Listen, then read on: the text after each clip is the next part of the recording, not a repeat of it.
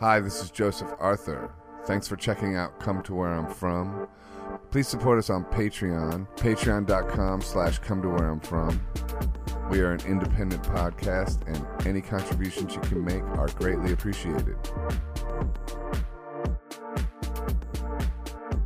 Come to Where I'm From podcast episode 94. And how do you say your last name? Mathlouthi. Mathlouthi. But I'm gonna go with the Amel ML Mathlouthi. from now on. But you could say either. ML from now on. Yeah, we're Okay. trying. Like Madonna. Just a single word name. Yeah, I'm ready to be just myself. Yeah. Mm-hmm. I love my dad's name, but But what? I don't know. I'm ready to be just me. He was the intellectual? Yeah. Wow, how so? Yeah, you have to ask him. I mean, he's coming from. He's not here. No. Ask him, Joe. Come on. Mr. Mathlouthi. What was his name? You say it so well. Salah. Salah. I'm Israeli. Oh, that's why you have the good Salah. accent. Yeah. Salah. Yeah. Good job. So your dad's the intellectual. Yeah. Yeah, and you were raised by him and your mom, who's like into agriculture. Is that right? No, my mom is a elementary school teacher. Oh, okay. Yeah. So they were both. My dad was also a university teacher. Oh, okay. What did he teach? History. History. Oh. Yeah. And I was reading in that Vogue article that it said like you had to like be careful about talking smart or something like that, like In the house. in the house, or just because of the growing up in a dictatorship, that there was like this atmosphere of you couldn't express yourself, I guess, on some level. Yeah, sure. I mean, if you got involved in certain things, you would be in trouble. Like what? Well, anything that represents like a free, conversation. Right. Basically. Thought police type of Yeah, stuff. Like exactly. George Orwell 1984 type of thing. Exactly. People were policing themselves and their friends. And don't you see that happening here now? The atmosphere of people self-policing? Like that it's rising up here, like that energy? Do you sense that? Yeah, I mean, I sense that a lot of people see a lot of hope in what happened in Tunisia here, which is funny to me because we've always looked up to America and the democracy and Right. so it's funny. Now it's really serious. Every time I release a song or something, I feel, I see all these friends, American friends, reacting so. It feels sad, And explain that. What do you mean? Well, people are very concerned, seriously concerned About what? about the future of this country. Yeah. In what regard, though, are you speaking?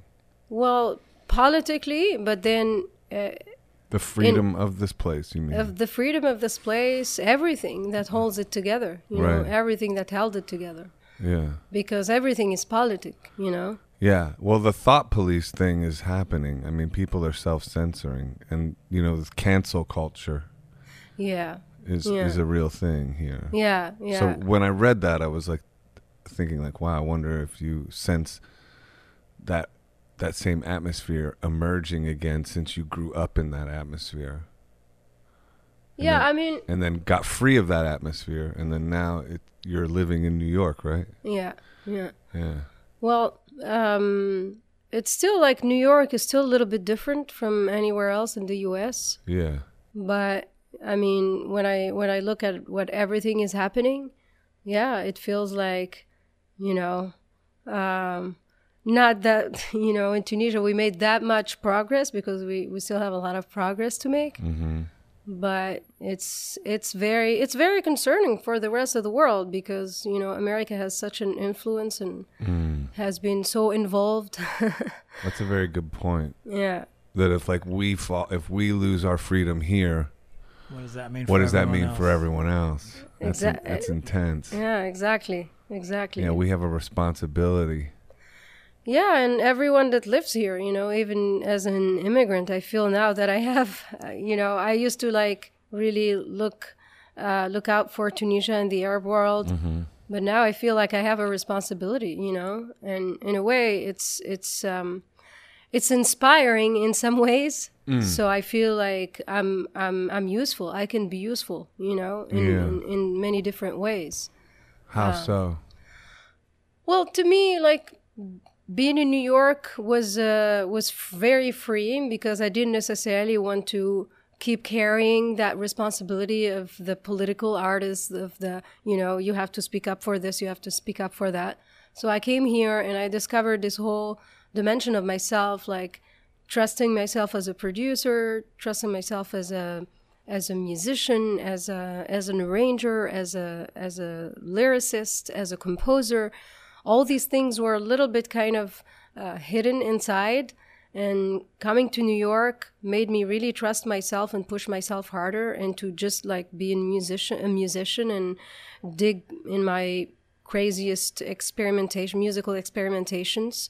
So I kind of like left that, you know, flag that I had to carry to the side, you know, not changing the topics that I'm interested in or my sensitivities about, you know, certain aspects of life and society. But now I feel, okay,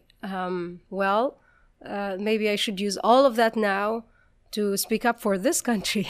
Mm-hmm. And what would you say if you spoke up for this country?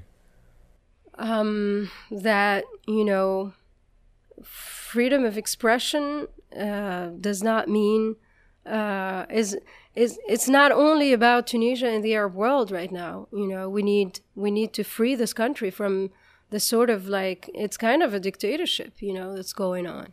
Yeah.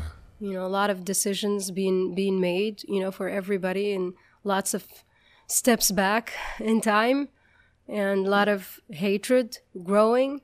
Well, lots of animosity. Yeah. I feel like that people are afraid to express themselves because of the cancel culture. Yeah, and then the cancel culture. I see that happening, and I think that, you know, people have to express. I mean, but also like the history here, and you know what happened here is a completely different story than, you know, what's happening in Europe, for example, or what's happening in Tunisia. But I feel still people have to defend their ideas, you know?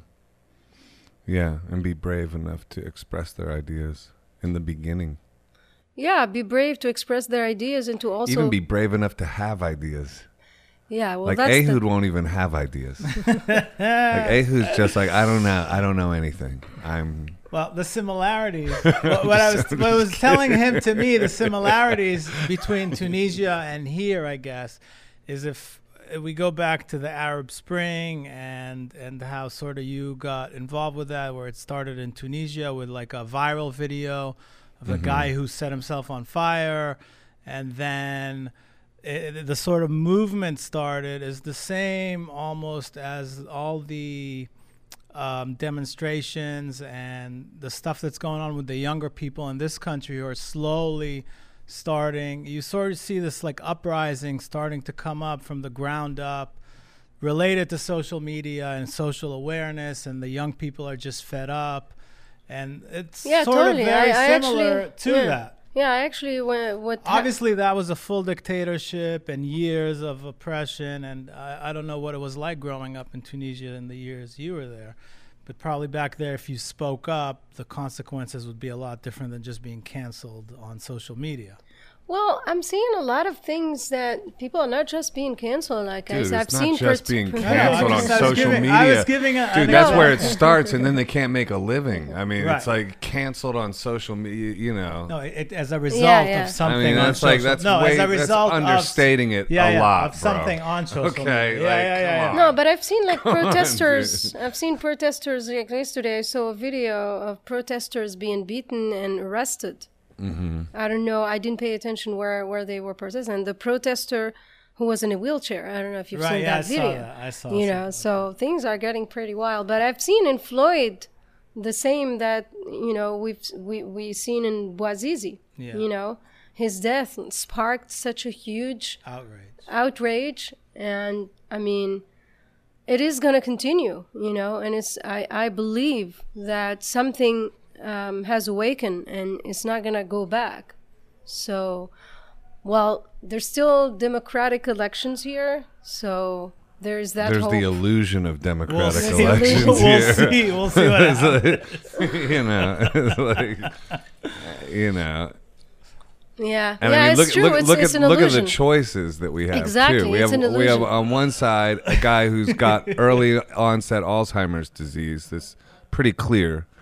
And on the other side, you got somebody who is Narcissistic. and is just the country is divided beyond A belief. lot of division, yes. It makes me sad, truly, Yeah. that this country has so much, culturally. Growing up, I was looking forward, to be in America. What years were you listen, in Tunisia? the 2000s. That's Wait, when you so left? keep going with what you were 2000s. saying though. You were looking forward to being. Yeah, because I was listening to all this amazing music, like Art Tatum and Sidney Bechet, and watching all the movies and Tarantino, and Right. it was a lot of culturally I was Freedom. yeah, exceptional stuff. And then I got into John Baez and Bob Dylan, and that stuff really revolutionized my life and my entire existence. Right. And then to see what's happening now, I mean, I don't want to be sad, but I feel like maybe there's not that so much people speaking up anymore, like artistically, for example. Well, it's also like there's this we're being oppressed, by the thought police, I think, and I think that sort of limits expression. It limits that freedom of expression or that feeling that you can risk or be an individual. I mean, but I think we can. It becomes our responsibility to express ourselves anyway. Yeah, and I see there's a lot of will in trying to divide people, Right.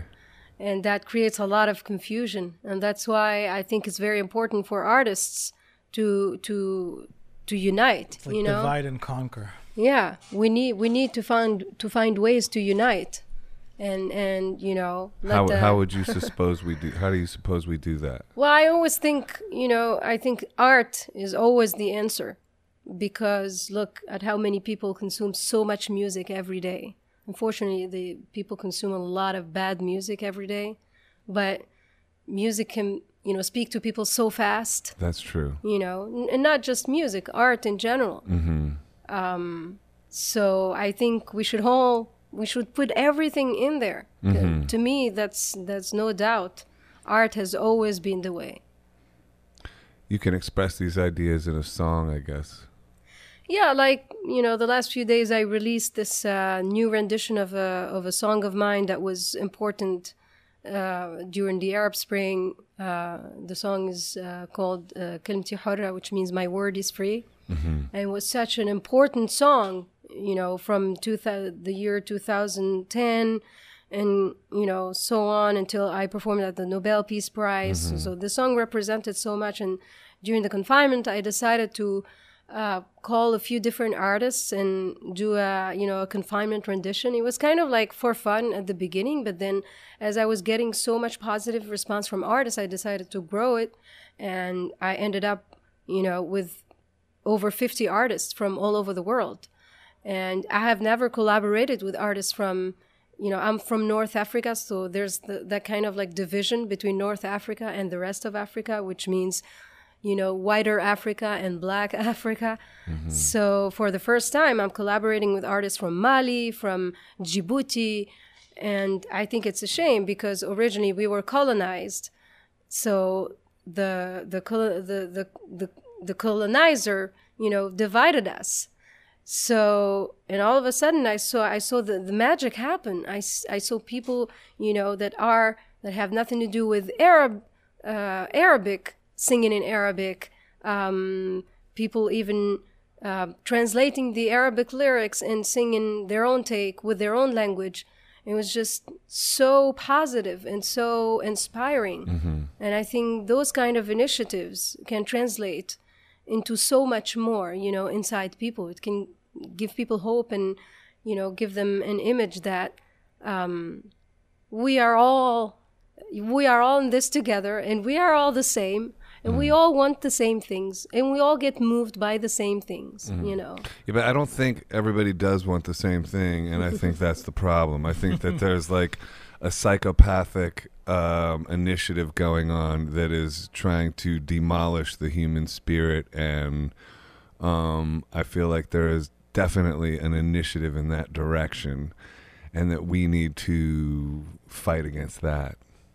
Well, definitely. But when I say everybody wants the same thing, that means everybody wants a decent life. Everybody wants, a good meal. And everybody is pleased by the sight of a beautiful beach. Everybody likes good music. But some people are after the destruction of others. Exactly. And that's where... That's the problem. Yeah. Most Like, normal I'm with people. all that first stuff you said. I'm down with that. Yeah. Like, if it was just that, if only it could be just that easy, like that everyone just agreed that that's what we want. Let's all just have that. It's like that story I forgot, where people were living in a village and some guy outsmarted everybody and started like, it's a story with peanuts. I don't know if you know that story. It's like in the ancient times and everybody was living in peace together.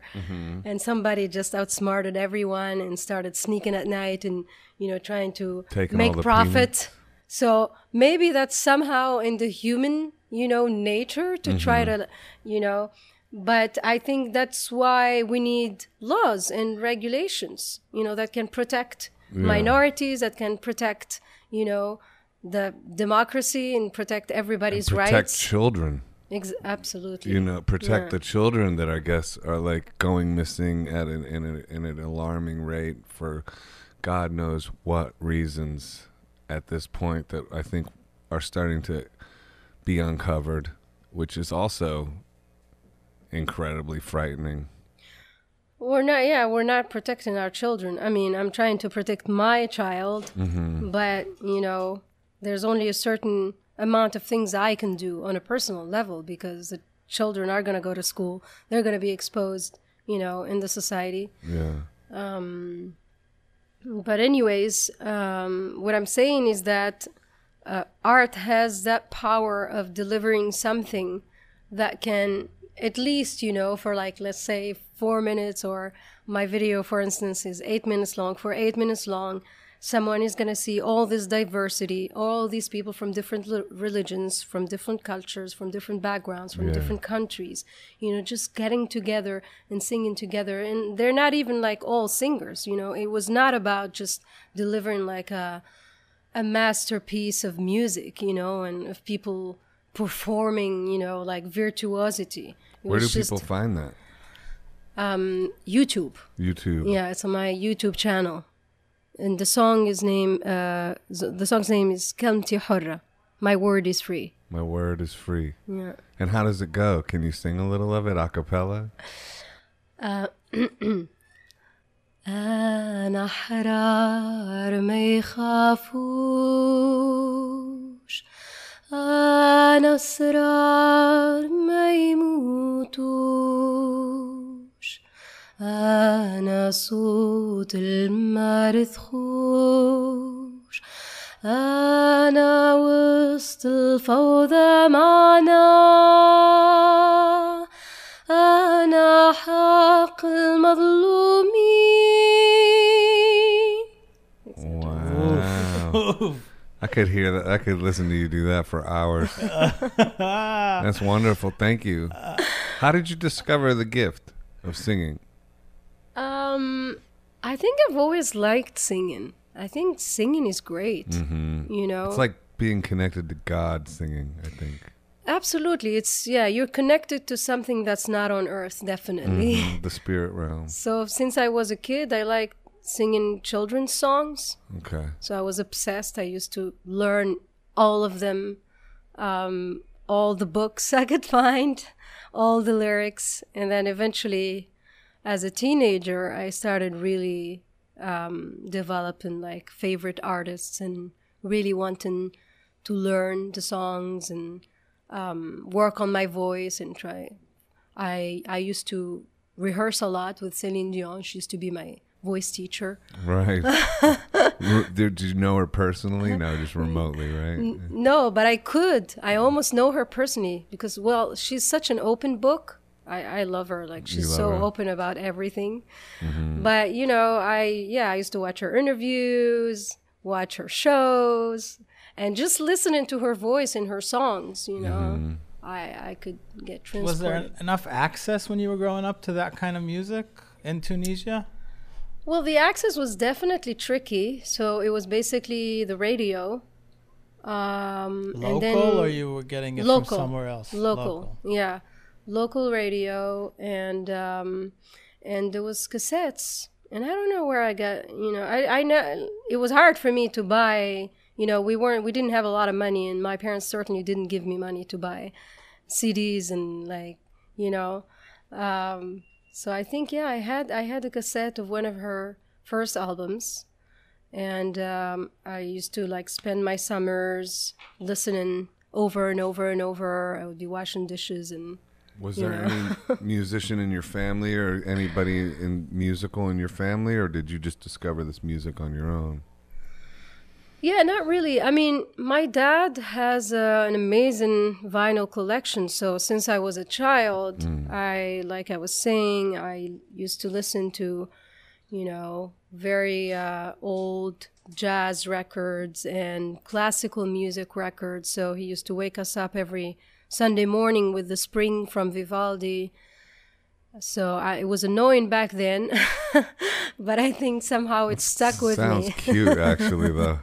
Like he would just, it would turn it up loud in the morning. The alarm clock. That's amazing. Yeah, it would be like, why? He sounds like a pretty cool dude. Yeah, he is. He definitely is. So, yeah. Like, one time he visited, and my daughter is a fan of Dalida. I don't know if you know this singer. Who? Dalida. She's a French, Italian, Egyptian singer. I mean, she's Italian, and she lived in Egypt, and then she became a star in France and all over Europe. And my dad got so pissed off. He's like, what was I playing when you were a kid? I was playing Beethoven, Mozart. How dare you? Let your kids listen to this garbage, right? Well, I love Dalida, but to him it was like, blasphemy. What? Pop? You know? So he's got a little bit of pretension in him. Yeah, a lot. A lot. But I'm very grateful because I think I don't know why I would have been like if I didn't grow up listening to these great tunes, you know? Right.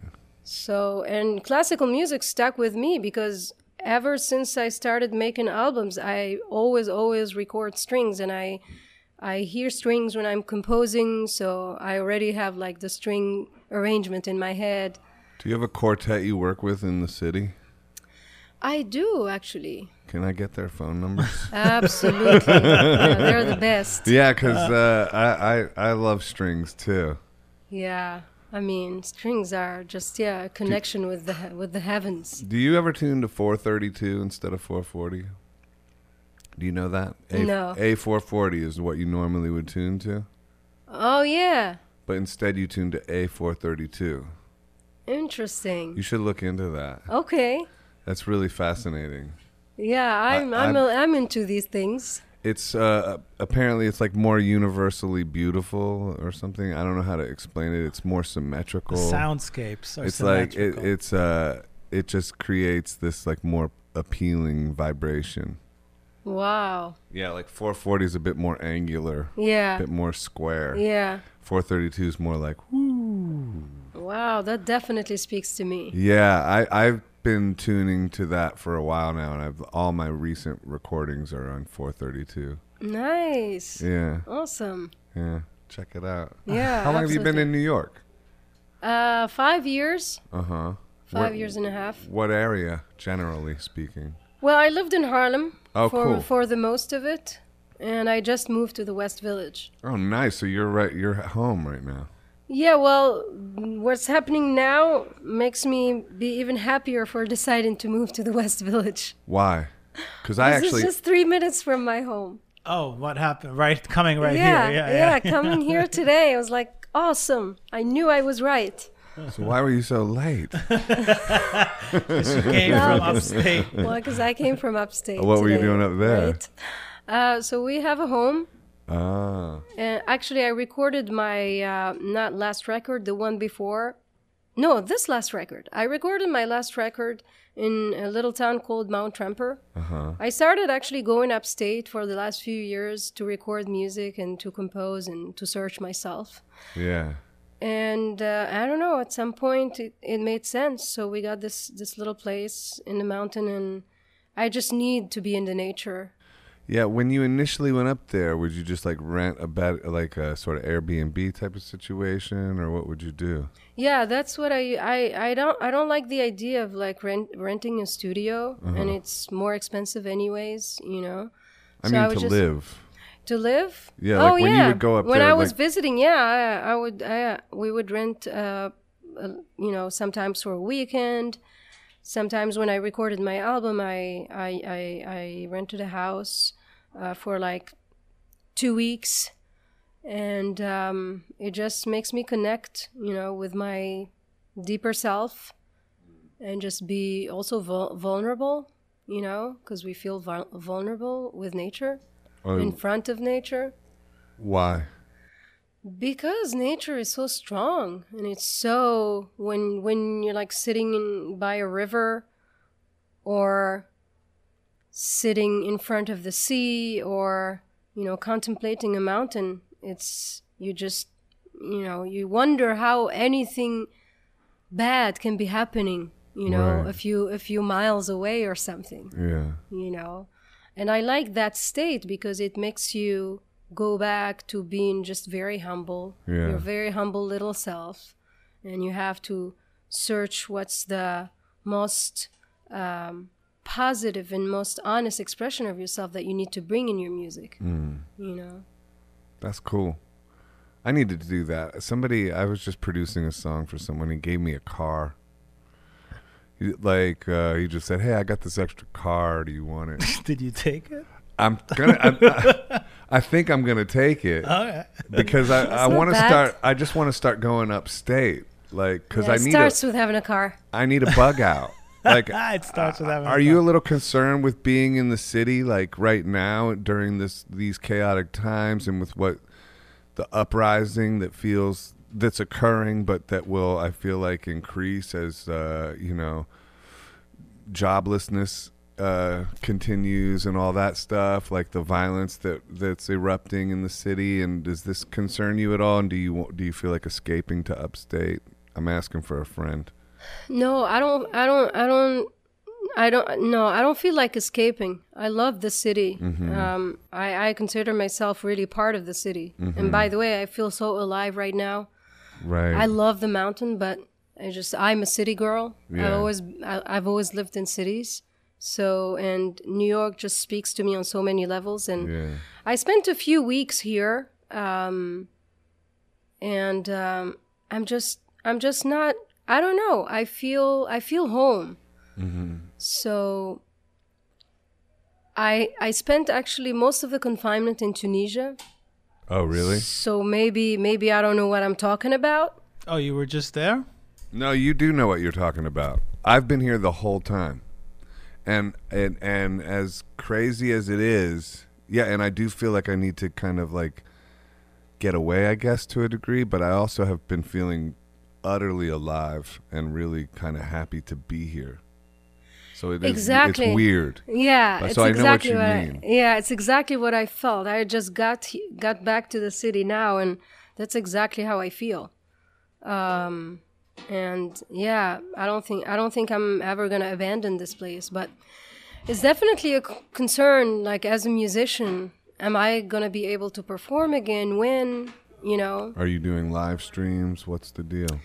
Yeah, so I started doing live streams as early as mid-March. And that really meant a lot to me.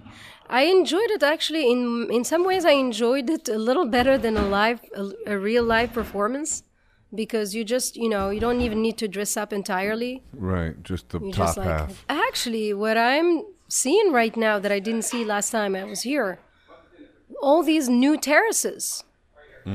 Oh, the street. Yeah, it's beautiful. The restaurants who. I'm gonna say Street something dining. silly, but like New York needed a pandemic to just start being, like, an outdoor, because it's not very American tradition to have No. like all these terraces. So Paris, right? Yeah. And I'm And so drinking used to that. outside. Drinking outside Yeah. is a big one. I I'm- mean, And those it's changed it. I'm Somebody coming else told from me a that. culture that like Yeah. even like you just put a chair in front of your house and sit there and just look at people, passing by. Yeah. Yeah, I like So- that aspect of what's going on. So yes. it was always weird to me. Like I remember the first times we went to this barbecue place that has this huge, beautiful terrace, and there's a river, but everybody was inside and it's dark. And I was even like a little shy. Can we please sit outside? And they said sure. And I'm like, why isn't everybody just sitting outside? Because people are wild. So that's a good aspect. I like to see, good aspects in every, tricky situation. And it's nice to see people outside and, feeling alive, and that's important.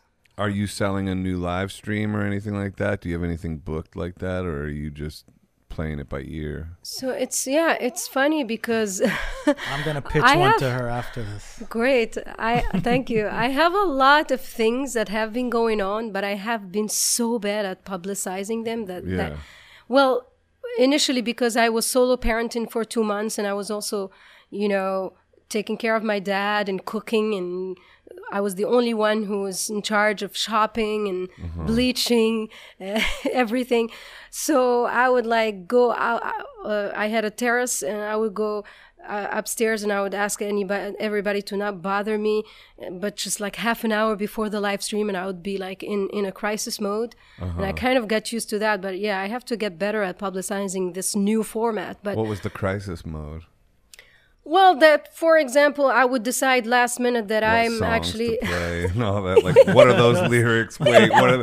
Yeah, that whole thing. I do that every single time I ever wait, do where's anything. the cable? Where's the cable? Where's my capo? Oh no! Why isn't my pedal working? Holy shit! I forgot to tune the guitar. The funny thing is that I haven't played. I kind of gave up playing the guitar because my music became a little bit more electronic, and I have these awesome musicians, and I just want to sing on stage, right? I want to perform with my whole body. I don't want to. So I haven't played guitar on my own for a long time. And I found myself in my childhood home, and I didn't even have a guitar. So one of my fans lent me a classic guitar. Like Classical. I nylon literally string. didn't play a classic guitar since I was 18 years old. So I had to relearn, like my fingers were like, all, Callous. in Callous. pain. And, fuck this. tuning was tricky. So it was very humbling, to go back to the basics and to try to make a strength out of it and still like exist and be valid artistically. But so I recorded in that environment. At some point, I'm like, but these lives are awesome. Actually, I'm enjoying this so much. I'm enjoying these versions of my songs. I don't need so much stuff happening anymore. I'm liking this just acoustic stuff. Back to basics. Exactly. I've been So I writing recorded. a whole new set like that. Awesome. Just my idea was to make this album with just like voice and guitar and no overdubs. Nice. I did the overdubs. So I recorded 2 acoustic albums, Yeah. as part of a double album called the Tunis Diaries. Yeah. One part day with all of my songs, but acoustic. A selection of my songs with acoustic, and the side night, which you have a lot of the frogs. I have, I think, a whole field next to my house where you had all the frogs symphony at night, and the birds at day. So I had all this happening while I was recording. The second side is night, and it's covers. And all these covers that meant so much to me growing up and becoming a musician. Like, I was revisiting Nirvana, I was revisiting System of a Down, Nice. Yeah. Yeah, because you started with Rammstein. heavy metal, right? You started Yeah. out heavy metal singer. Yeah. At first I taught myself in the house with Celine Dion, Mariah Carey. And then as soon as I started university, I met other rockers like me, and we started this heavy metal band, and we would play very, very, very goth stuff, as well as, some a little bit poppy, rocky other stuff. Right. Would it have to be underground in Tunisia at that time, or there was no issue? Yeah, it was. So how did totally you do underground. So I was lucky enough that on the first day of college, somehow I went to this engineering school. But all I did, the good thing is because it was engineering school, they had money, so they had one music club with instruments. So they had an electric guitar, they had drums. It was actually the Oriental Music Club, and we took it over. And basically, we never went to class, and we launched our band, and our band name was Idiom. We were trying to be clever. EDM? IDIOM. Oh, idiom. Yeah. What does that mean? I was trying to be clever, and meaning that it was like our own expression, kind of thing. I should look up the definition of the word. Yeah, I was looking in a... Me and Joe are like, what is that? Yeah. What's the word mean? Idiom. Idiot. It's something that's proper to a language. Like there are expressions in English that you can't exactly translate in French, and vice versa.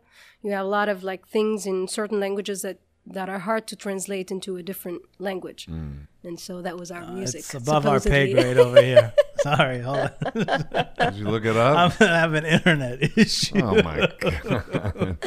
Let me ask you this though: in the case of growing up in a dictatorship like that, and if you're like kind of like making music or expressing yourself in secret to a degree, what happens to people that get found out? Well, the thing is, why revolution was successful, at least, we got rid of the dictator, is that they were idiots, The dictators are idiots. They're always idiots. Yeah, of course. Right? They're just jealous of people having fun. Exactly. So they don't understand. There's a lot of things that they don't understand, They have no sense of humor, for instance. Exactly. None. So They don't know when you're kidding or not. exactly, and they don't know exactly what you're doing, and they don't know exactly what you mean. They don't know why you're doing it. They just don't want you to do it because there's nothing they can do. Exactly. It really comes down to that. Idiom, an expression whose meaning cannot be inferred from the meaning of the words that make it up. I can't even. That was just my brain is like. Isn't that an awesome name? Yeah, it's It is a good super name. clever. What does that mean again? An expression whose meaning cannot be inferred from the meaning of the words that make it up. Meaning, whatever words make up that word, it doesn't mean what those words means. It means something completely different.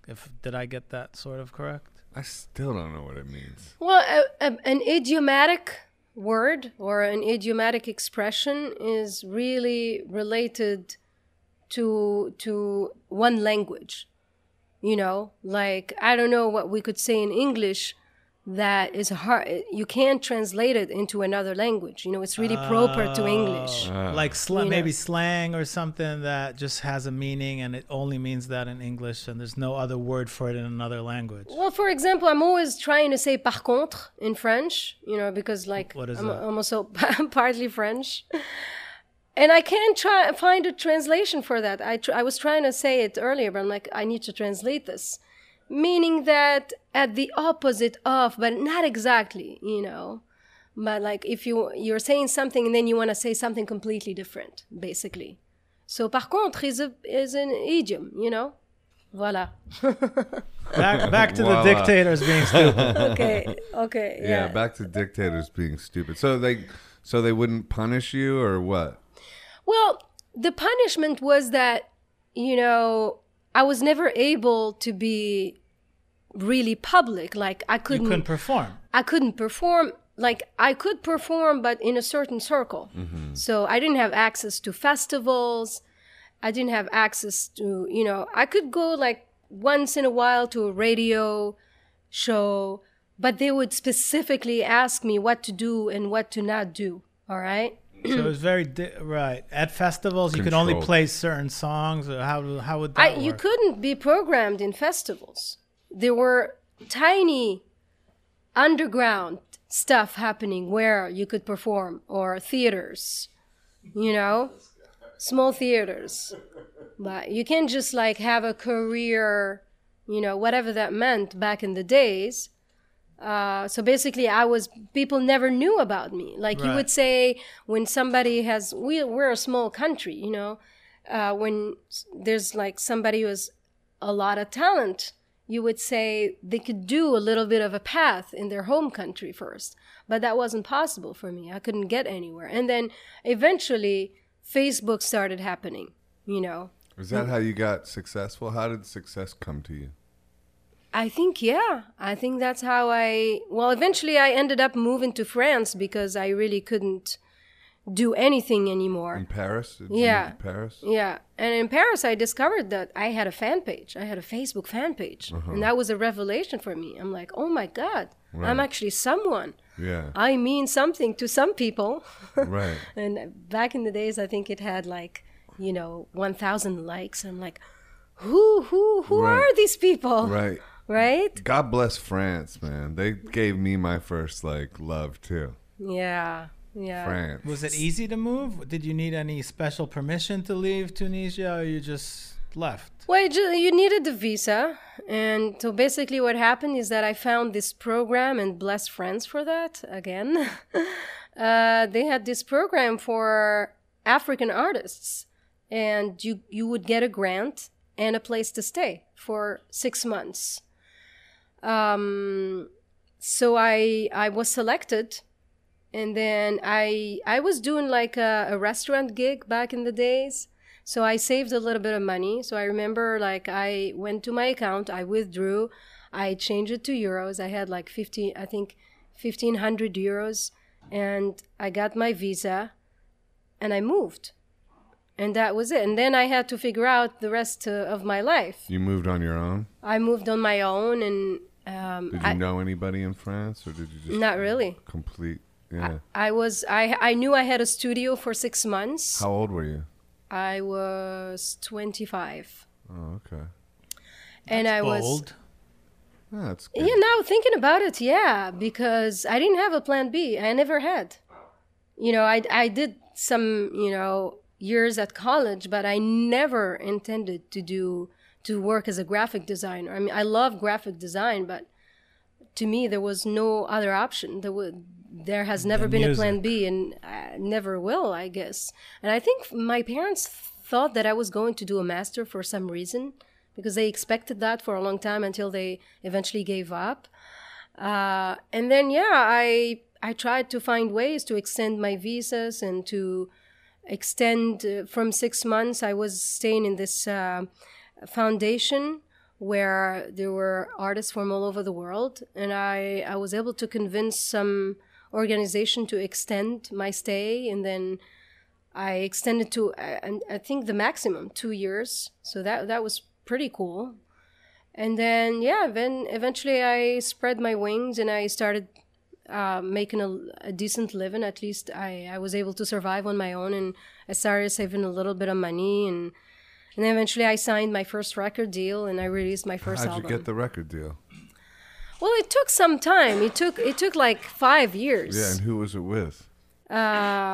It was with a label that doesn't exist anymore, Harmonia Mundi, and they had like a sub-label called World Village, because Harmonia Mundi is a historic classical record label for classical music, and so they started like these brands, and now they were bought by Pias. So they saw me perform. I had my first agent. I think he saw a clip of that same performance. The Nobel. No, it was another one in this awesome festival called Les Sud, at Arles in the south of France in this ancient Roman amphitheater. Very beautiful. It was extremely windy that night, so it was really dramatic. It was really like scenic. So yeah, I signed with my first agent and the label after that performance. Wow. Yeah. So the performance really kind of like, it was your live performances that kind of got you the success. Yeah. But you went from Tunisia not being able to perform, maybe writing your own songs, moving to France and performing for the first time in France? Well, no, she performed, but she did it more I did a underground. few, yeah, exactly. I did a few performances in Tunisia, like in some small theaters. But I think I was born to perform, because I think the stage is something where I really feel complete. Yeah. Since I was I was 6 years old, and the teacher would call me in the front of the class, because I used to learn all the children's songs, so she would call me to help the other kids, and I didn't have a stage fright. Like my daughter, I know that my daughter, she never wants to get attention like that. She's very shy. She doesn't want anybody to tell her happy birthday. She doesn't want to be in front of a crowd. That's funny. And then the teacher started calling me to other classes, which is like, for a 6-year-old, can be frightening to go to somebody else's class and be in front of the kids and sing. And I just did it. You loved it. Yeah. Some of us are made that way. Do you have any siblings? I have 3 siblings. What are they?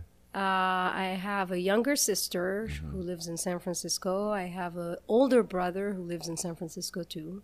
I have an older sister who lives in Paris. So everyone left Tunisia eventually. Yeah, we're spread. Are your folks still alive? Yeah. What do they do? What do your siblings do?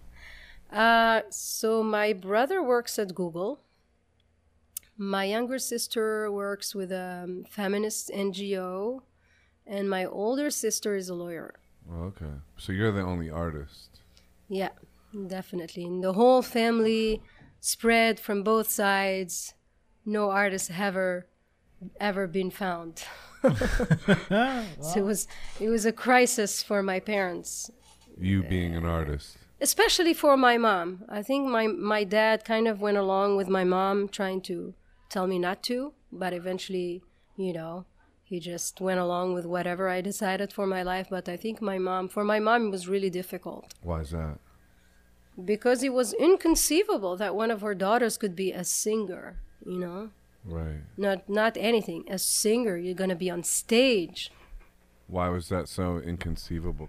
Because it means, especially in the Arab world, it means bad, like a singer is not a good life for a woman, But it's funny because now she's such a groupie. Like she'd go with me anywhere. She'd watch. I could perform 7 concerts straight, and she'd watch any one of them with the same attention. How do you explain that? I think at first, like, she had a lot of this energy because she was so conservative, and she was so worried from what people can say or might say, and the family and all of that. And then with the success that came, especially like when the song became such an anthem and it became viral, and then the Nobel Peace Prize, she was just like so proud. Right. Because also people look at me not only as a singer, because there's so many dimensions to what I do, and a lot of people have, especially in Tunisia, have such a respect for me and for what I did and what I'm doing. Because you speak for freedom? Yeah. What was it about that song that you felt like, that made just that people, why did it attach itself to the Arab Spring in Tunisia back then? Well, simply because the lyrics were describing exactly what will happen, but like 4 years before the facts. Well, people didn't know that because obviously people discovered the song. I mean, most of the people, it became really viral after the revolution. So it just speaks about, the red rose that, goes out in fire trying to call for the free, to save her. And that's exactly what happened. What are the lyrics? I am the free who are not scared. I am the secrets that never die. I am the voice of who did not give in. I am the sense amid the chaos. I am the right of the oppressed that's being taken by these dogs that are stealing the bread of the house and betraying our rights, basically. Did you write that? No, a young Tunisian poet wrote the lyrics. It's incredible. I love that. What's the first line? I am the free who are not scared. I am the free who are not scared. I am the secrets that never die. And was it a song that you covered, or was it a poet that you collaborated with? We collaborated together. Back then, it was my early composing days. I was just starting to write my own songs, and we met at this great festival.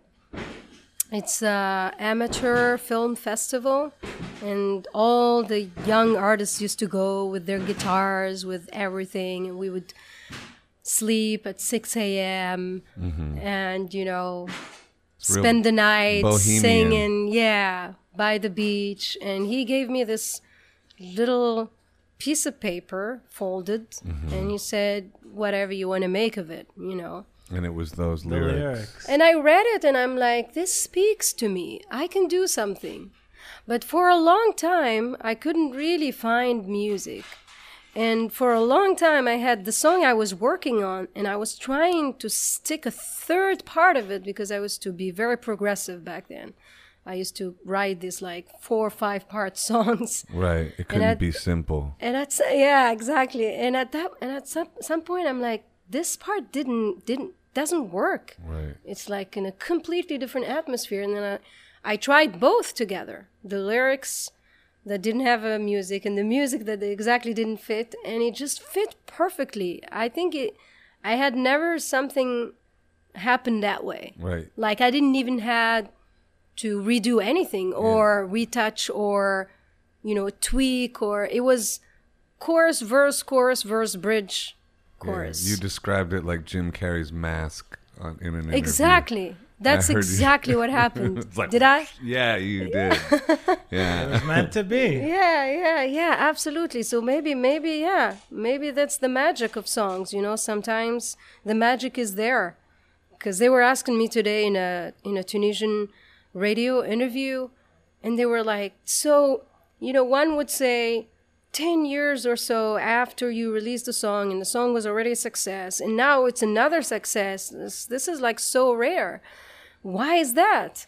And I'm like, I don't know. I mean, this song, it's also magical for me. And I've had this crazy love-hate relationship with it, even because I remember I blew up an interview at NPR, All Things Considered, once because I was just so fed up from being associated with it. What happened? You had a temper tantrum? No, not even that. I was actually, it was a crazy timing because it was the night before my biggest performance ever. I still have this difficulty in performing in Tunisia. Like you would say, I could do this and perform as much as I want and do crazy tours. I've never done any tours. It's still like a crazy dream for me to do a tour. I've never toured in Tunisia. I've had single performances. Right. Tunisia. Yeah, I've toured everywhere else. I even performed in New Zealand. You want to tour Tunisia? I would love to. It's my wildest dream, and somehow it still never happened. And so that year, I was scheduled to perform in Carthage Festival on the Auditorium of Carthage, which is also a Roman antique theater. Mm-hmm.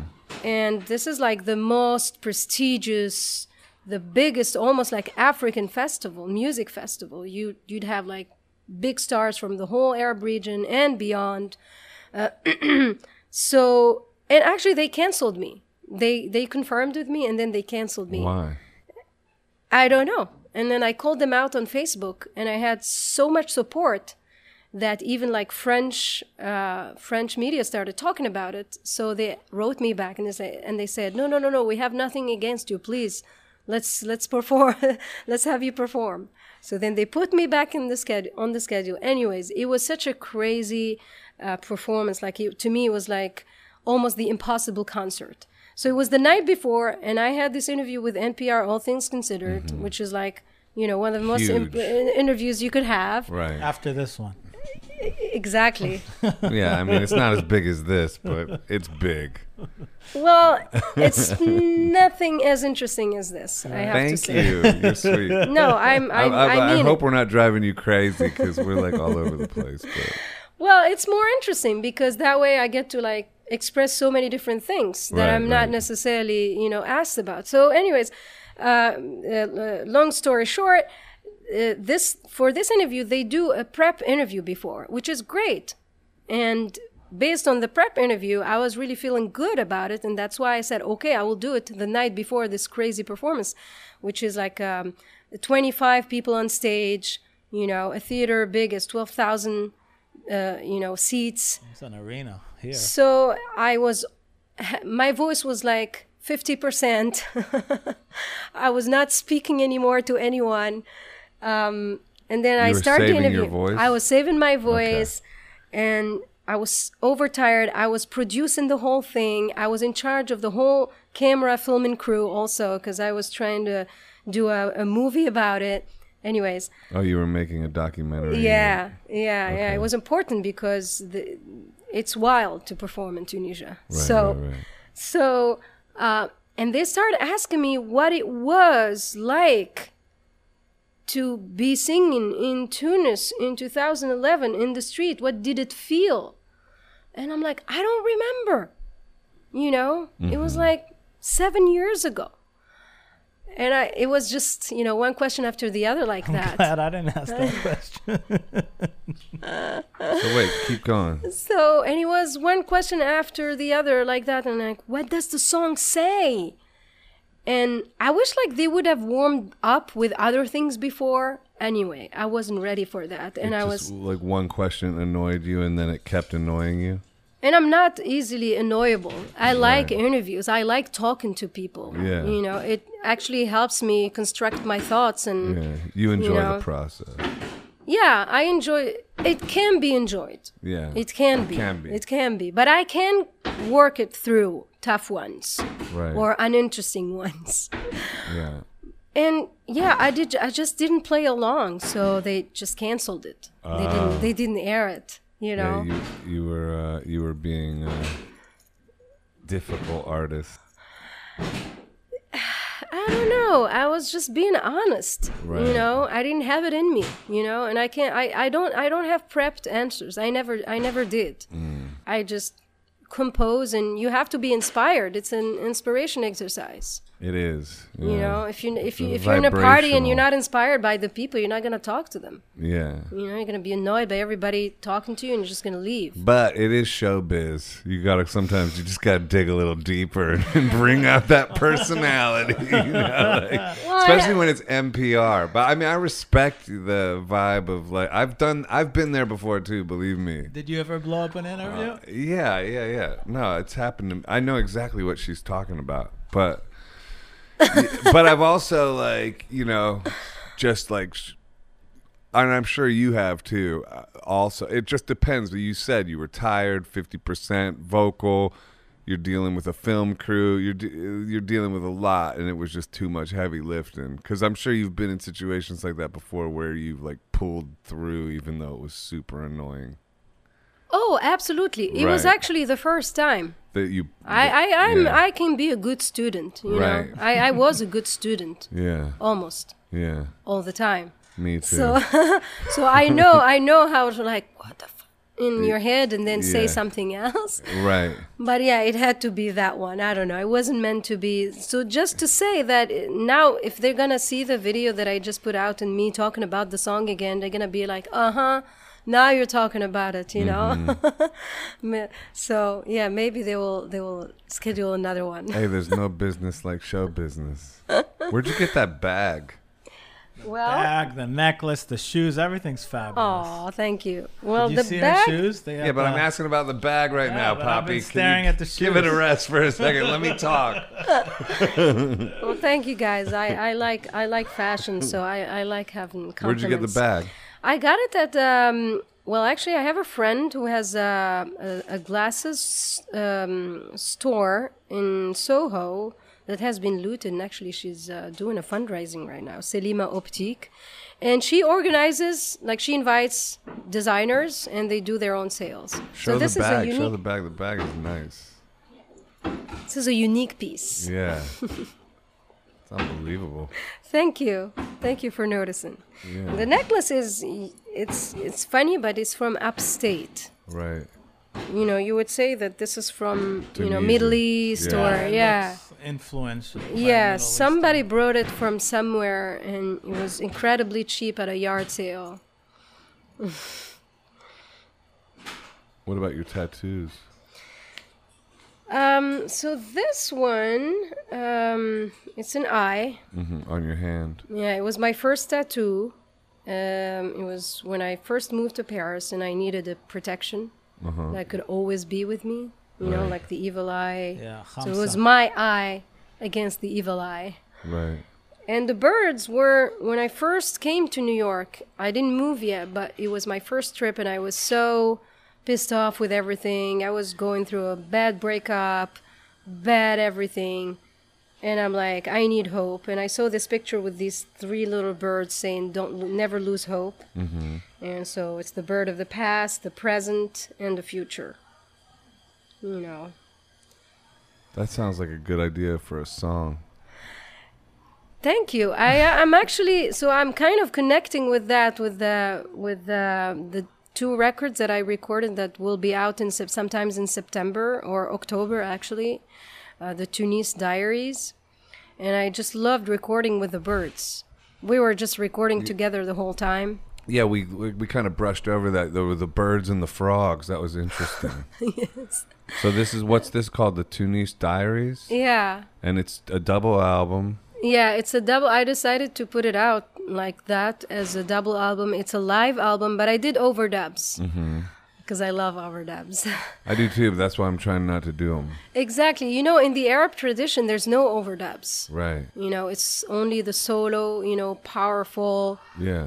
singer, and, and you have these 20 minutes tracks. I don't know if you've ever listened to, any of the big stars from the 50s and the 60s. And I respect that because I try to do that on some of the tracks. Well, in a recording, if you just leave a vocal and just a guitar, then that vocal and that guitar are huge. Exactly. The overdubs, the more overdubs you put on, the smaller and smaller everything gets. So it's like it's interesting that way. Like it's just to play. I'm enjoying playing with that sort of those dynamics of seeing how much space I can, or how much I can do dynamically with just the voice and the guitar.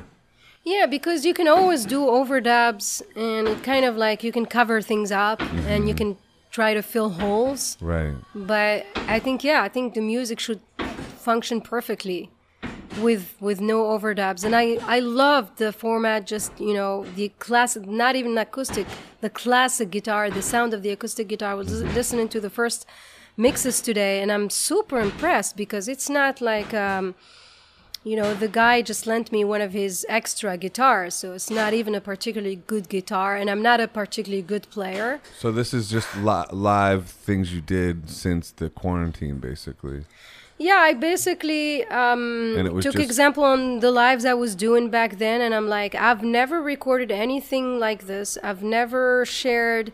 There is none. There's no recordings of me acoustically. I've done it in some shows, so I'm like, I have to put this out at least for the people who like my music. Right. So it's just acoustic and vocal, and then you did do overdubs. Yeah, and what were the overdubs?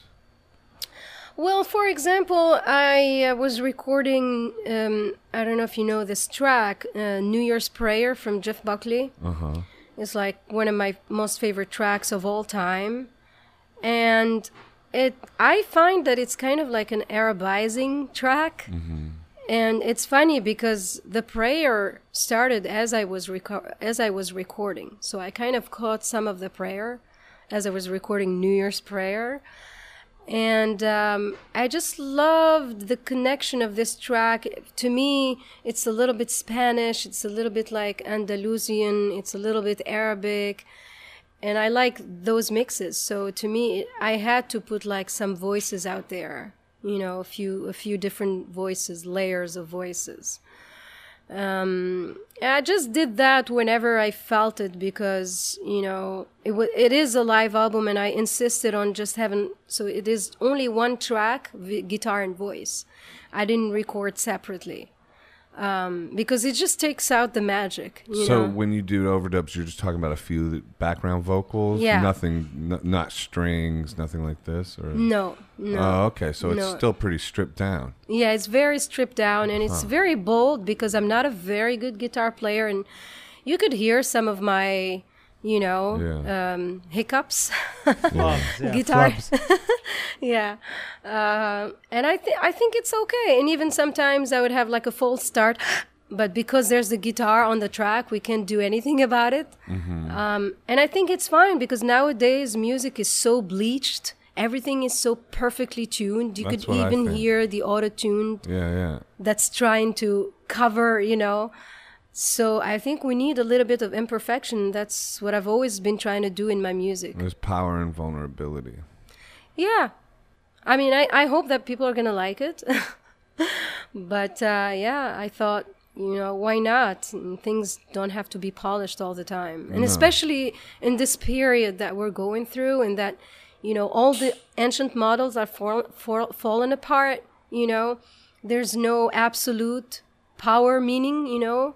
I agree. Like you see how much, like at the same time that things are going wrong here, there's a lot of people that are speaking up, and there are a lot of initiatives, a lot of civil initiatives that are organizing themselves and winning. And, you know, this thing has been so scary, like, wow, this pandemic, and we all to have to stay home, and we can't travel, and we can't perform. So I think we need to bring things back to the basics. Right. That's what I'm feeling too. That's why I'm doing this similar thing. But I was talking to my manager about it today because I was like, listen, we could release it as an acoustic album, and that could just be phase one. Like, because then it could be we could do performances that are full band and release it again like that. But maybe we should edit this part out of the podcast so I don't give away all my secrets. Nah, it doesn't matter. I'm just kidding. But No, like, you're not giving away too much. Yeah, no. It's actually intriguing. Fun, though. Yeah, it's fun. Yeah. And next time you get that acoustic guitar, tune it to 432 and see what I have to try happens. that. It's just a slight difference, but I think you'll hear it. Yeah, I don't know if you've ever listened to Jose Gonzalez. Yeah. I just love his guitar playing because, maybe that's why he, you know, all of a sudden he came out. Because, he tunes his guitar. I don't know if it's the 432, but I just always loved exploring different tunings. Different tunings, yeah. That's different than the 432 thing. But, I love alternate tunings as well. Yeah. Who are your favorite? Like, what was the thing about Joan Baez? Because that was like that was kind of like, when I was reading up on you, that was like, I equated it from when I discovered like Bob Dylan. I was like, I want to do that. You know, you had that similar thing with Joan Baez, I feel like. Yeah, totally. What was it about her? And you liked the simplicity of what she was doing too, just the voice and the acoustic. Yeah, I was like, if I can do just that, you know, go out there with my guitar and my emotions and just move people, that'll be awesome, you know. And her voice is so powerful and so touching.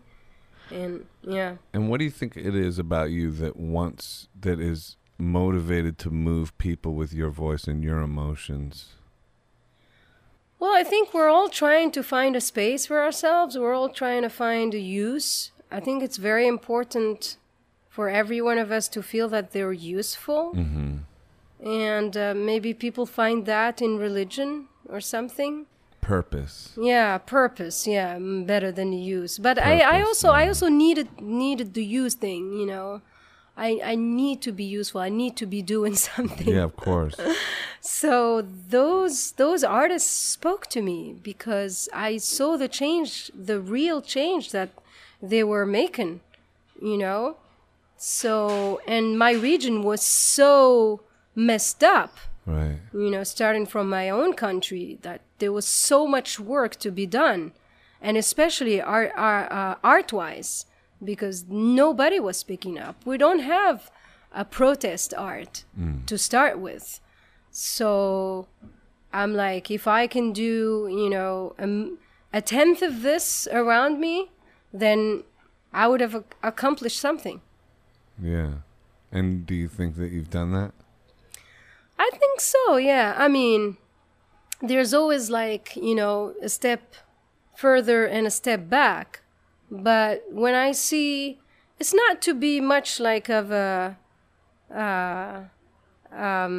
like happy of my own self and satisfied. Self-satisfied. Yeah, self-satisfied. Look at you over there all self-satisfied. I'm just kidding. But, you know, of course, there are a lot of things that I'm self-satisfied about, but there's also a lot of things that I'm beating myself up. So I think it's nice at some point to step back a little and to be satisfied for a minute. Exactly. I'm always beating myself up. It's like I can't win inside this 3-pound universe. I'm telling you.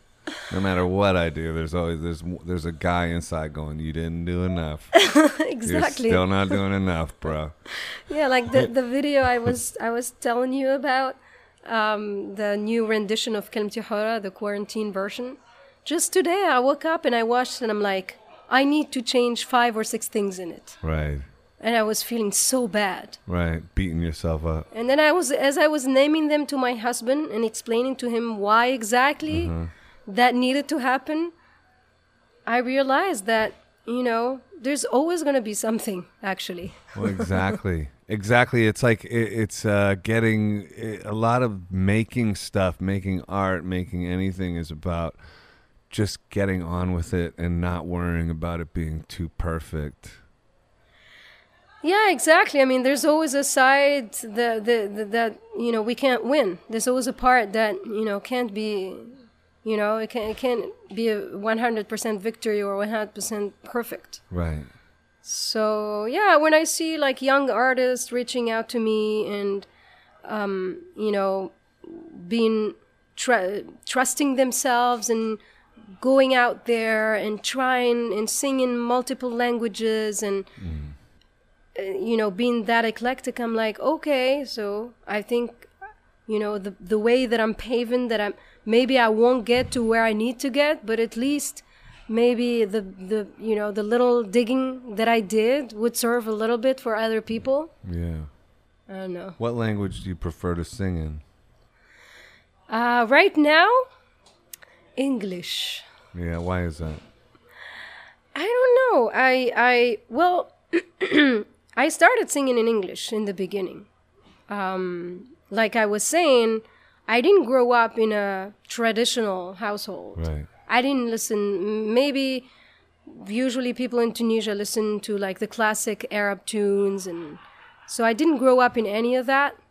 So I don't necessarily consider myself like a 100% Tunisian. I feel you. Yeah, like now I feel that there's this pressure on me to represent that culture or those expectations from me that I never had. So when I started singing, so it's my mother singing language, English. So it doesn't feel that strange to me.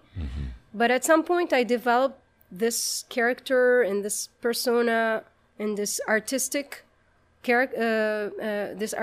direction in the way I'm singing and the way I am as a singer. And I wasn't convinced that that was it in English. So I kept on singing in Arabic, and I was feeling it. I was inspired. I was writing these lyrics. I had stories to tell. I had emotions I wanted to convey in Arabic. And then on the day I sang New Year's Prayer, it was actually an improv. We were about to get on stage with my musicians, and we always have the same first track. because I always need this one thing to hold on to warm up with, and Right. to Security feel. blanket. Yeah, exactly. The intro. And then and then that day I'm like, I'm sick of this track. Can we just go out there and just do anything? Improvise anything. I don't care. And they were brave enough to and good enough to try. So they started playing, and I started improvising with them, but using New Year's prayer lyrics and some verses. And we created such an awesome track that became a completely different one that I was in love with. And I just, every time I sing it, I feel this is me. This is me in the world and artistically now. And that me is in English, but it's not only because I'm singing in English. There's something. So I wrote my last album, Everywhere We Looked Was Burning, and it's 90% in English. It's called Everywhere We Looked Was Burning. Was Burning. Yeah. Where'd you get that title? So I was inspired by John Ashbery. And The poet. the poet, and T.S. Eliot, and Rilke, the German poet. I know Rilke. I don't know how to say it as good as you did. But It's Letters to a Young Poet. Yeah, Rilke. I say so. There's still His words. thing about marriage is great. To protect one another's solitude. He's just awesome in every way. I just was surrounded with these three guys, and they were all at the same time. They had like this powerful way of using words, and I could see like images all the way through. The imagery. Yeah. So and all of a sudden, this album turned out to be a big tribute to nature and to environment and to all the crises that are happening in the world because of, destruction of nature and the ecosystem, etc. And that's what, hence, Everywhere We Looked Was Burning. But then, You were sampling nature too in there, right? yeah, nature became like a completely first character in every song, and a changing character. Like it will go from the victim to the villain that's trying to go after us for revenge. There's this song that I really, really love performing, Meruh, which means from the soul. And to me, like I was seeing the exodus of the Syrian people, the exodus of millions of people fleeing the basically what I believe is the consequences of the real plague, which is capitalism. So and then but also at the same time, maybe nature is the villain that's trying, like the goddess Kali, to just burn everything to the ground so that we can start over. And then the main track from the album that's also named Everywhere We Looked Was Burning.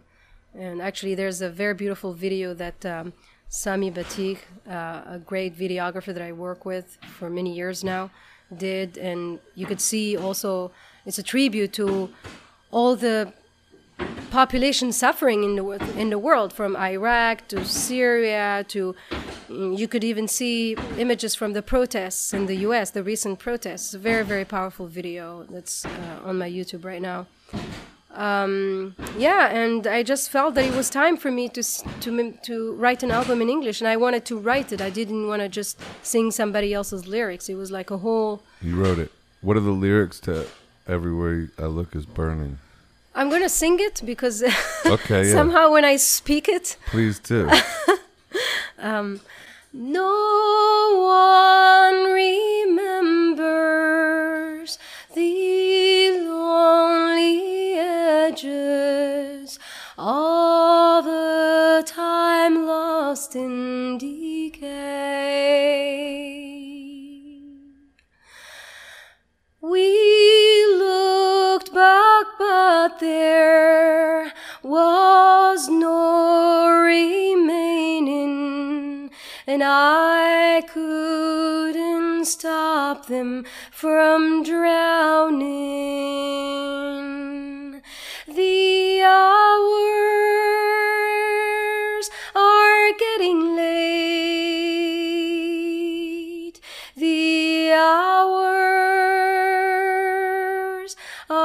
getting late. Beautiful. You should make an a cappella album. You ever think about that? I did think about it. I actually started recording stuff when I was in Tunisia. I actually recorded one track with just vocals. Right. One of the tracks of this album, I re-recorded it in like kind of like in a churchy way. Mm-hmm. You know, I actually love singing at churches when there's no one. It's just like I love that. It's The so reverb. Yeah, it's so spiritual. You know, even though like I'm an atheist. Are you really? Yeah. You don't believe in God? Nice. High five. You're an atheist? I don't know. You're going with I- atheist? Yeah, whatever. Straight atheist. Yeah. High-fiving the fact that there's no God. You know me. I don't believe in like. Yeah, I don't care about words, but since I remember I was 15 and I just started thinking about it, and I'm like, I don't know, I don't have that connection. I definitely do, but and also I just don't think it's reasonable to think something can come from nothing. Yeah, yeah, then it's like so hard But to trace it. atheism is like I can understand being agnostic or just not knowing. That's what I went maybe.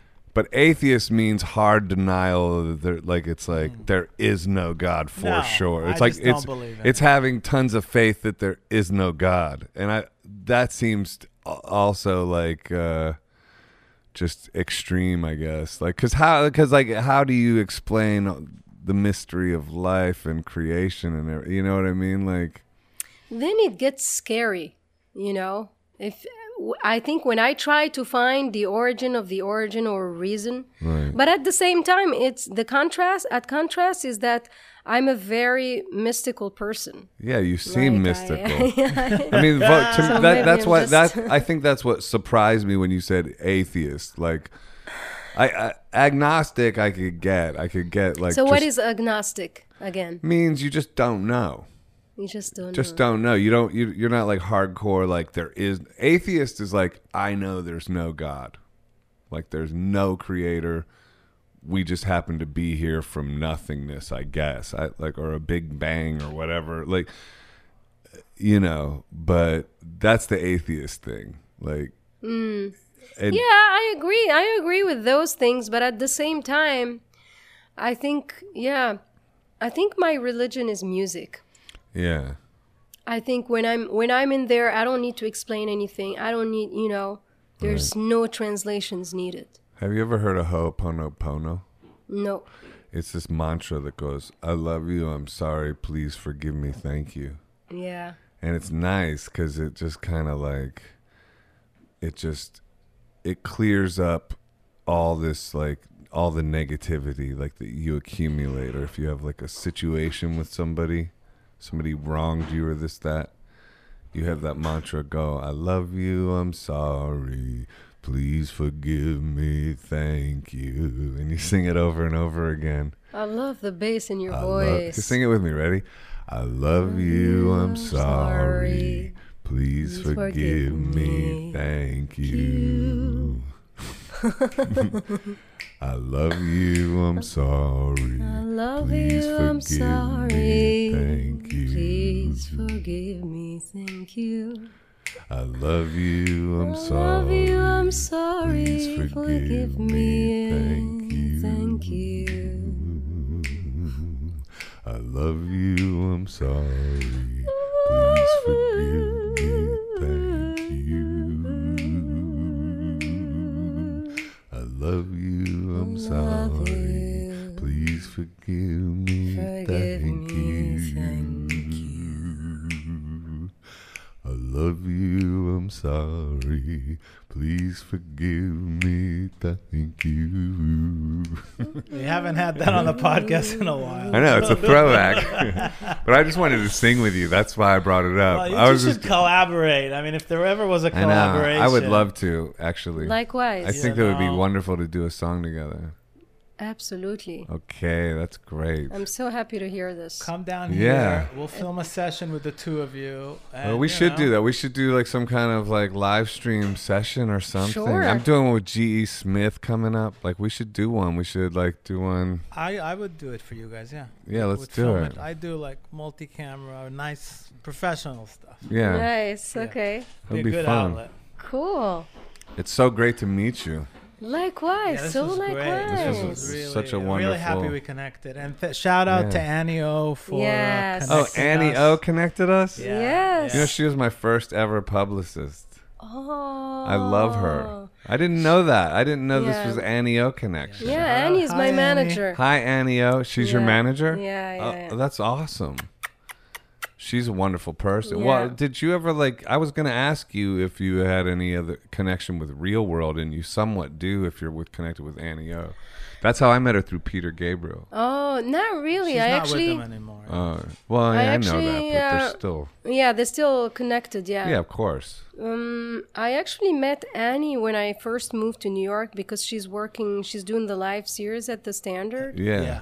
and I did a couple of them, and I did one. Well, I'm gonna say last year. It seems like in forever. Yeah, Yeah. yeah. It was like I And think the let's last. plug her. She does it on Instagram now on her own account and Yes. features artists from all over the world. Yes, People it's should check awesome. it out on her Yeah. on her Instagram, Annie O Music. I think. Yes, Anio Music live series, and I want to do one with her. Maybe we should do it oh, with she her. would love it. Yeah. I'm gonna do one like probably in August, but yeah, you should. All right, you got to go, right? It's 6, Soon, yeah. 6:15. I have a live stream somewhere Really? else. Yeah. 6:15? Yeah, Oh my 6:15, god! yeah. Yeah. That's, we rock. It seems like I just got here. Like I know. seriously. No, listen, we could go on for another like 2 hours, but Well, half the time it's just me and Ehud fighting. You can't really tell. I don't know. that's the vibe of this podcast. Wow. Well, thank you for having me. I knew I was gonna have fun. Yeah. I don't know. Like since Annie told me about the idea, I was so looking forward to it. But wow, Did you like it? I loved it, and I haven't laughed like this in a long time. hang out with us some more. You want. Yeah. How long have we been talking? I don't know, like an hour and a half maybe, Is or it? give or take. I don't give or know. take. We But do you stopped, we guys- started. I don't know. But do you guys like edit? Yeah. Well, no, we don't edit anything. Oh, no. wow. We can if you want. No, no. Uncut conversation. Yeah, and hopefully you'll promote on your face. This is gonna come out on Tuesday. Absolutely. Yeah, Yeah. so Yeah, it goes with your release and everything. that's and- great. Yeah, because good quality conversations are so rare. And sorry for the Do you noise. do anything like with in terms of like one last thing is like self-help, like you don't have a religious thing, but do you do like yoga or like any kind of breathing exercises or anything, or like any what do you do to like maintain positive mental attitude? Okay, what I do to maintain positive attitude? Well, I Yeah. exercise. Yeah. I organize and clean dishes. Oh, I need to do more of that. I need that for my sanity That's because maybe it has to do because I'm a I was good You're at math. a meth head? No, I'm just No, kidding. mathematics. That's the engineer in I love, yeah, maybe, but I need like everything has to be organized. I'm not a maniac, but like, when What's I your sign? Capricorn? Ah, I Yeah, don't know what that means, but Capricorn. Capricorn. Well, No, I know. we I don't know know. what Capricorn is. I'm saying Yeah, I'm an I don't know what it means astrologically. Yeah, astrologically, yeah, Yeah. I don't know, strong-headed. Yeah. But anyway, so I start like washing this and organizing, and I make a big point out of it, to be perfect. And then all of a sudden, I'm not stressed or I'm not negative anymore because I'm doing something constructive. That's But I should- meditation, I guess. It's kind of, it's a fucked up meditation, but Whatever works. mainly, yeah, I think music is the thing that relaxes me the most. I don't listen that much, honestly. Yeah. But I try like when I'm, working on something or recording, that takes me immediately like, Yeah. like what was I annoyed by? Right. I know, what a gift, like to be able to go into those realms, right? Like so many people cannot. And yeah, I think we got to stay grateful about that. Yeah, absolutely. Yeah, somebody was asking me, and I'm like, yeah, I mean, I'm sure like everybody would love to have the gift of singing. Yeah, it's a huge gift. I would like it. You should just try it. I know. You have a great voice. I need to learn guitar. You have a first. nice voice. Nice voice. If you just sustain that voice instead of just talking, it's sustain talking, is singing. It's no big deal. But thank you for doing this. Of course, It's such a our great. pleasure. How man. did you think about it? About Podcast? Yeah. podcast in general? No, this one. This one. Oh, with you? Not with me, but like this series. Oh, this series.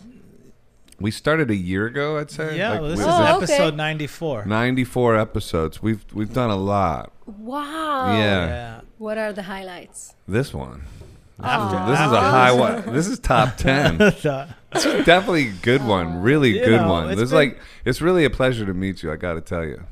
So likewise. Yeah, it really is. Absolutely. Yeah. Thank you. Oh, that's nice. Yeah. What else?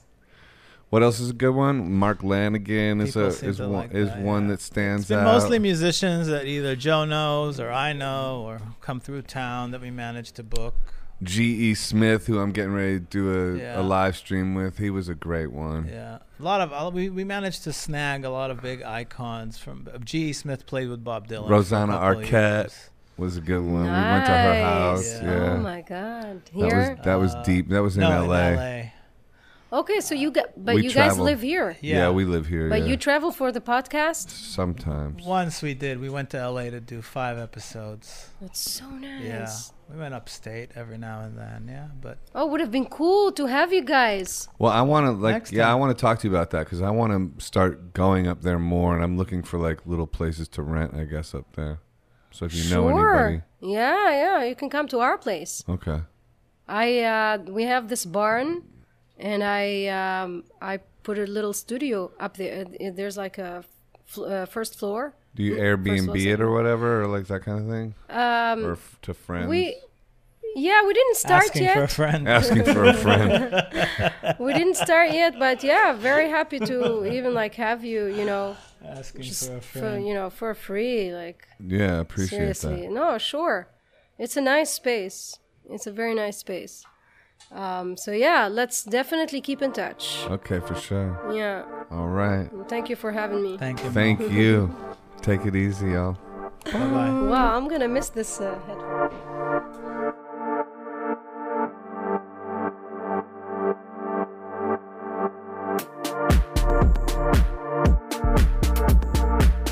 Hi, this is Joseph Arthur. Thanks for checking out Come to Where I'm From. Please support us on Patreon, patreon.com/come to where I'm from. We are an independent podcast, and any contributions you can make are greatly appreciated.